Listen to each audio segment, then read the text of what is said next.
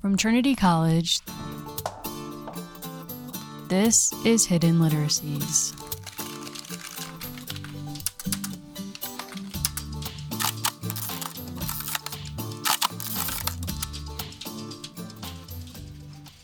Welcome to Hidden Literacies, the podcast. On this show, we'll hear from contributors to the Hidden Literacies anthology on the sources they've selected, how they became hidden, the lessons we can learn from them, and what they reveal about the stakes of each contributor's scholarship. My name is Mary Mahoney, and I'm the Digital Scholarship Coordinator at Trinity College. On this episode, it's my privilege to bring you a conversation with contributor Matt Cohen. Matt Cohen teaches English at the University of Nebraska-Lincoln and is a faculty fellow at the Center for Digital Research in the Humanities there. He's the author or editor of 5 books, including most recently Whitman's Drift, Imagining Literary Distribution. Cohen is also a contributing editor at the Walt Whitman Archive and co-editor with Stephanie Browner and Kenneth Price of the Charles Chestnut Digital Archive. To begin, I asked Matt to describe the text he's contributing to Hidden Literacies. The text that I'm working on is a letter from John Newton Johnson, who was an Alabama cotton farmer, to Walt Whitman, the famous American poet and writer, from the 3rd of April, 1875. So during the post-Civil War period, after Reconstruction had been rolling. And it's a 4-page letter, and it's, like many pieces of correspondence from the time, it's kind of soiled a little bit. It's written in pencil, so it's kind of hard to read. And Whitman obviously spilled something on it at some point and carried it around with him in his bag or something, his pocket, and it got folded up and rubbed a little bit. But you can still see some of what the letter says. Matt described what led him to this text. So this letter is currently held at the Library of Congress. They have a very large collection of Whitman documents, and it's among a substantial body of correspondence that they have there in their manuscripts division. It was found a long time ago by Whitman scholars who, as near as I can tell, used all means, legal and illegal, to try to track down documents that Whitman wrote. And it was called to my attention by one of the project managers at the Walt Whitman Archive, for which I'm a contributing editor. So I was at the time writing a book called Whitman's Drift, Imagining Literary Distribution. I was interested in distribution. I was interested in how Whitman's works actually got around. We make a lot of literary critical judgments about texts without actually knowing whether anyone read them or not. And so I thought, well, let's find out. And what I wanted to know also was, what did Whitman think about his distribution? Did it change the way he wrote? So here you're recording a podcast, for example, right? That's a very specific distribution method, and it comes with certain limitations. You don't get to see my beautiful face. And it comes with certain advantages. It's highly portable. You can download it, listen to it anywhere with modern electronic devices. And you can also do any range of audio formats innovated by radio. You can do. One of the things that Whitman did was he took advantage of the medium to convey things against its grain. So I thought, all right, well, what were all the media that he used to transmit himself, as he might put it? And in what cases did he not get distributed? So where were the dark spots in the Whitman sky, So it had always been said that in the South of the United States, because Whitman was such a radical in terms of religious belief, because he had taken an anti-slavery stance in his early poetry, and for various other reasons, he was a Yankee, he hadn't been read in the South. And I'm from the South, and I was like, I don't think that's true. So I started looking for him. Well, the folks who were doing the correspondence at some point, after probably hearing me pining away about a lack of evidence, said, well, you gotta look at these letters from this guy in Alabama, because he loved Whitman, and there's 30 letters, and that's a lot. So I went and started reading through them, and I came across this one, and I really didn't know what to do. I mean, it's a real mess. As Matt describes, this letter has a strange form. So this letter is written in dialect, which is already unusual. The whole letter is written from the standpoint of John Newton Johnson's newborn son, who's about maybe 8 months old at the point at which this letter is written. He was born in 1874, and this is early in 1875 that he's writing to Whitman. And Newton Johnson has decided to name his son after Walt Whitman. I don't know how many Southern rural, former slaveholders' babies were named after Walt Whitman, but I'm guessing not many. And so this is the father of this child pretending to be this child, speaking in a kind of Southern baby dialect to announce to the famous poet that he's been named after him. That's the trope of the letter. It's hard to read because it's in a dialect that is crossed over, or that is a mix of like baby talk, where just letters are left off, things, ittle for little, that kind of thing, ood for good, and sort of Southern dialect. And it's just the strangest damn thing. What could a man, writing as his infant son, have to say in baby talk? Matt offers us a summary. It wouldn't be so weird if it hadn't been written to Walt Whitman, the poet of democracy, the poet of freedom, the poet of equality, the poet of masters and the poet of slaves, as he says, the poet of the body and the poet of the soul. Because it's in effect it's a kind of love letter in a weird way. Obviously, it's a letter showing a kind of homage to Whitman. I mean, naming your kid after somebody is significant. He starts by saying, my dad was so mean to me, he didn't give me a name for months and months. He didn't want to name me after anybody who was alive because living people tend to do bad things at some point, and then you regret that you named your child after them. But Dad says you won't do any bad things because you're such a good writer and such a good speaker that you couldn't possibly do bad things. So there's already a little pressure there, right? Like, no pressure, don't be an asshole, and make my naming a tragic episode. And it's another tragic episode in Southern history. But then he goes on, and, that's kind of funny and playful. But then he goes on to say, the only thing my dad's worried about is that you were an abolitionist, and we don't like abolitionists down here. And Dad says, well, maybe you were just writing abolitionist poetry for the money. Maybe it was just about making some change. And you actually, didn't feel that way. So if that's true, Walt, you should come down here and live with me, and we will get fiddles, and we will play Dixie, and we will go all across the South, and we will rout out all the abolitionists, and we'll be the new Ku Klux Klan. So things get serious very fast and very unpleasant. How strange was this kind of behavior from Whitman fans? Now, on the one hand, this is not that unusual in the sense that Whitman got fan mail all the time. And especially from the 1870s on, he's getting mail from all over the world with people expressing their love to him, people saying, come and live with me. Anne Gilchrist, who is a wealthy English woman, has this kind of relationship with him. She packs up her family and moves them over to America to live near Whitman. I mean, she was imagining they could get married, perhaps, live together. So it's not uncommon for people to have that kind of fantasy about Whitman, but there's nothing like this. I mean, there's nobody that says, come down and join the Ku Klux Klan. It's difficult to know much about this singular fan, except for what we know from surviving letters Johnson sent to Whitman.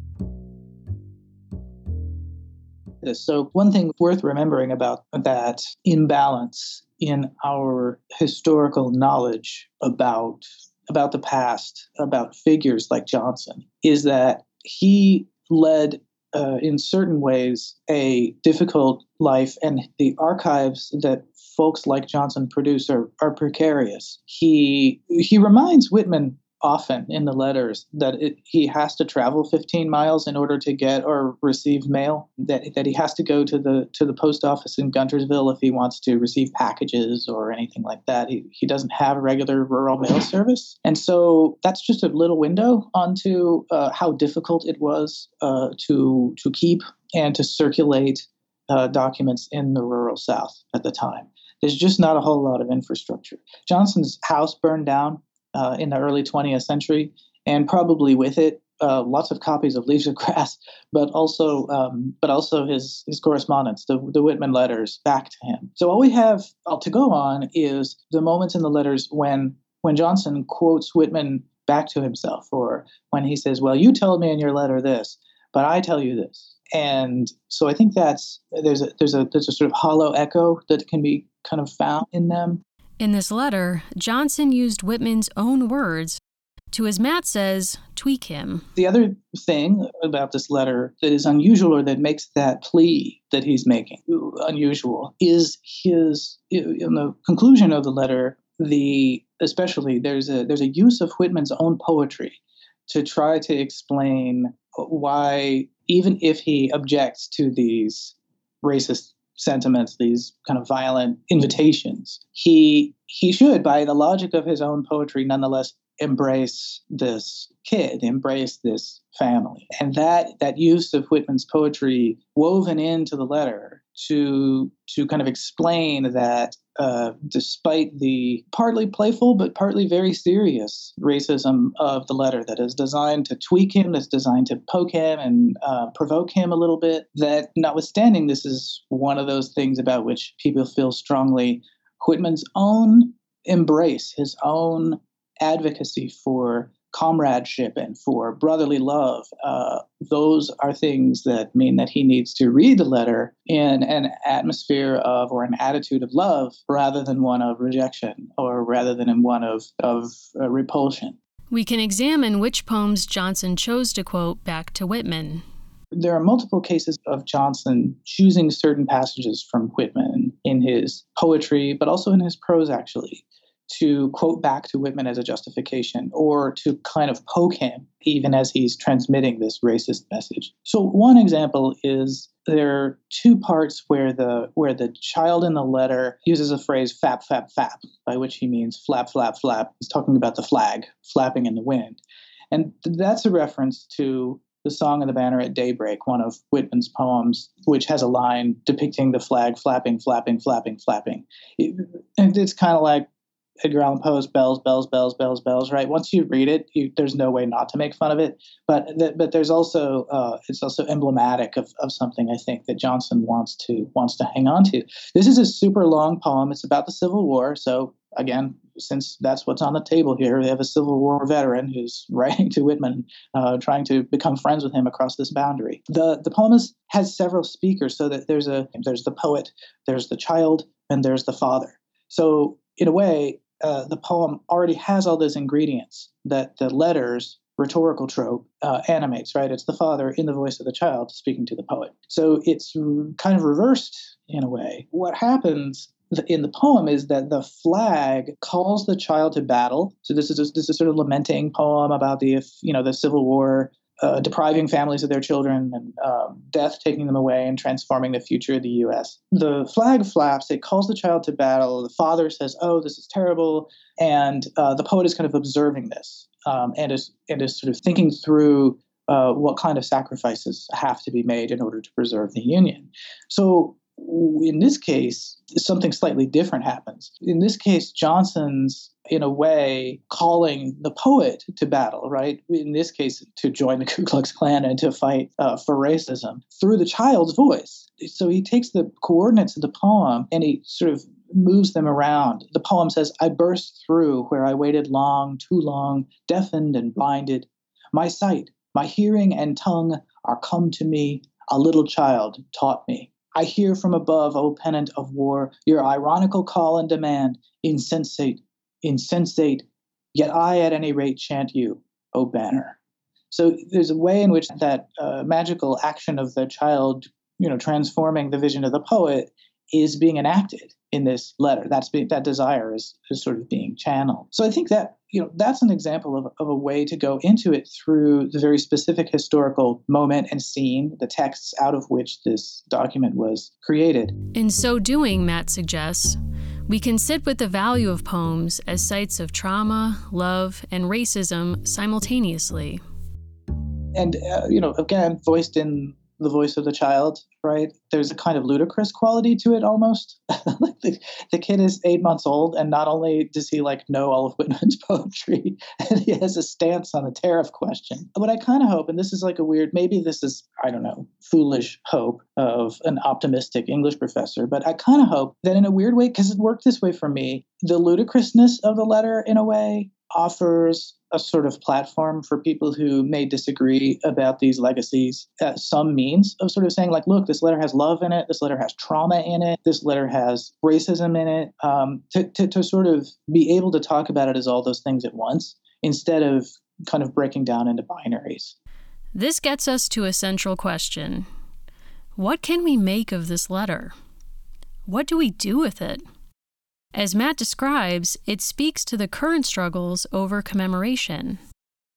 Living in a time when, obviously, there are massive public struggles over commemoration, over acts of commemoration, whether it's the comfort woman statues in South Korea or it's Confederate monuments in the United States. People are struggling and even dying over the question of how do we remember the past? What monuments from it do we build? And in this case, what documents from it do we bring back? And what ones do we allow to be silent? As Matt notes, letters like this present struggles of preserving structures of inequality and racial violence without being able to anticipate the context in which they'll be used. I think the challenge represented by documents like this is a very old one, which is to what degree do you preserve the structure of inequality, the structures of racist violence by preserving them in the present and allowing them to be accessed in an ongoing way by audiences whose intents you can never anticipate and whose beliefs may just as much be built up by reading them as torn down by finding them in the context of the study of somebody like Walt Whitman. Context matters. We can see this in debates in document editing. For example, should canonical text be edited to strip away racist language? Matt describes a sample case involving an edited edition of Huckleberry Finn. Alan Gribben did an edition of Huckleberry Finn. Actually, he did a Twain edition in general, in which he produced two sort of volumes side by side. One was a kind of historically faithful version of it, as it were, with the text preserved, according to the original copy text that he chose. And then another one where he went in and changed all the racist terminology in it. And there was a huge flap about this because folks were like, no, our students need to confront, like Toni Morrison says, these are the documents of the past. We can't pretend they're not there. If we try to turn away from this history, we're going to take steps toward reproducing it. And other folks said, no, this is great because we don't want our kids to talk like this or think that this is normal. So sure, take all those words out. This is the kind of thing that the editorial world has confronted before. Similar debates affected publications of Whitman's poetry. There's an edition of Whitman's poetry in which all of the gender-specific terms have been switched to gender non-specific terms. And it reads very strangely, especially in those parts of the poetry in which he's talking about men and men having sex with each other or women and women having sex with each other. And so you're like, well, wait a minute, but it's all they. And so you're like, I'm not sure why he wrote it this way. In other passages, it perfectly captures his attempt to move beyond gender and sex boundaries. It's a kind of liberating and inspiring thing because he was constrained by a certain kind of gendered language. And so making this decision to alter the original text with the present in mind giveth and it taketh away. And I would say the same thing for not altering it. Decisions around editing are complicated to say the least. But as Matt notes, publishing this letter is worth the risk, as he explains. It represents an opportunity to look at some elements of the past that we don't customarily get access to. We just don't have reams and reams of correspondence from poor white folks in the South, and especially in the agricultural rural South rather than the urban South. We find it's very unusual to find folks like that writing to people like Walt Whitman, whose beliefs helped tear down the world that they built and lived in, helped motivate the Union Army. Whitman was a nurse in the hospitals in the Civil War. I mean, he was really living to an extent a kind of vision beyond partisanship that was not welcome in a lot of places in the South. And then we very seldom see the kind of sustained friendship that you get with somebody like Whitman and Johnson. Johnson, later in his life in the 1880s, he went to Philadelphia, to Camden, New Jersey, where Whitman was living, and he stayed with him for a month. And they were such a strange pair that it made the papers. I mean, it was a kind of long-standing friendship. Whitman sent him a copy of the last edition of Leaves of Grass from his deathbed. So I think there are a number of ways of opening the box a little bit on the question of how do we begin to talk about race in this country across domains of commitment and domains of affiliation that seem so immovable, across imagined histories, the coordinates of which are very difficult to agree on. And this letter, I think, offers at least one small opportunity to do that. These coordinates in the rural South are ones Matt knows well as both a scholar and a Southerner. As a Southern person who's engaged in the study of American literature, I just don't find a lot of documents like this that allow me to build historical or sort of historical genealogical bridges between the past and the present, between the place where I grew up. I grew up on the same river that Newton Johnson lived on, the Tennessee River, just north of there in Kentucky. And, I grew up with a lot of people who held the kinds of beliefs that Johnson did, 140 years later, what have you. And in order to move the needle in this conversation about race and identity in America beyond where it sits, it's not enough to say racism is immoral, racism is unethical. It's not enough even to say that it's constrained development or something like that. You have to start where people are at. You have to start with the forms of identity they feel they're losing when they let go of certain beliefs about other categories of people. And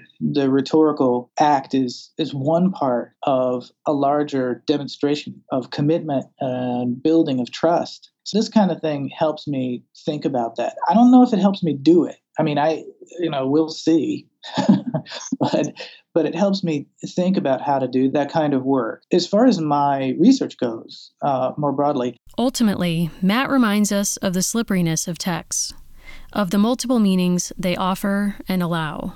This is part of my larger work on Whitman, in a sense. But in that sense, to me, its pivotal prompt is always to remember that Whitman's amazing abilities as a writer, his infectious quality as a literary figure worldwide, are not premised on us all reading Whitman and agreeing to what he means, agreeing that there's a certain kind of thing that he does invariably that no other writer quite does. Letters like this are a reminder that there are a lot of different ways of reading, and that those forms of reading are attached to social contingencies, historical contingencies, and economic contingencies that actually transform the meaning of the words on the page. And that's difficult to embrace. It would be a lot easier if we just sort of declared our interpretations and said, no, that's what this means. Or even that's what this could mean.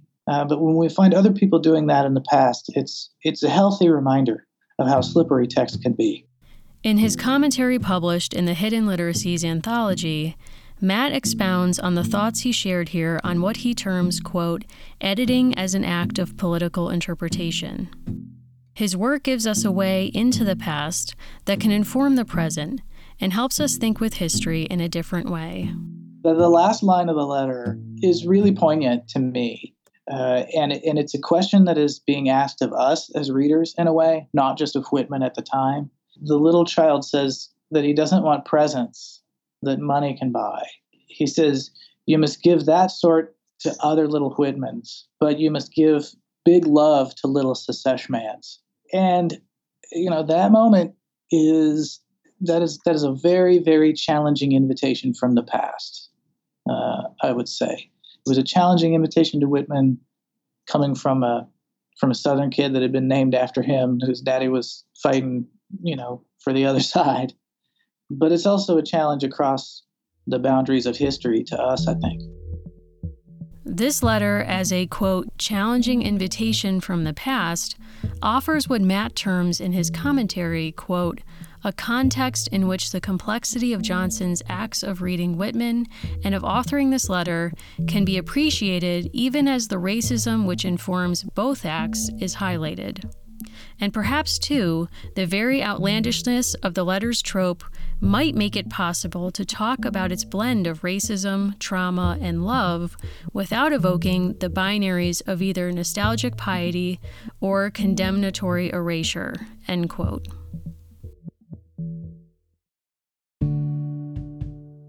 Matt Cohen is a professor of English at the University of Nebraska. Listeners can get more information on his research by checking out his publications, including his most recent 2017's Whitman's Drift, Imagining Literary Distribution. Hidden Literacies is a production of Trinity College, edited by Hilary Wiss and Christopher Hager, with support from the English Department and Information Services, with technical support by Mary Mahoney, Joelle Thomas, and Kate Kennedy.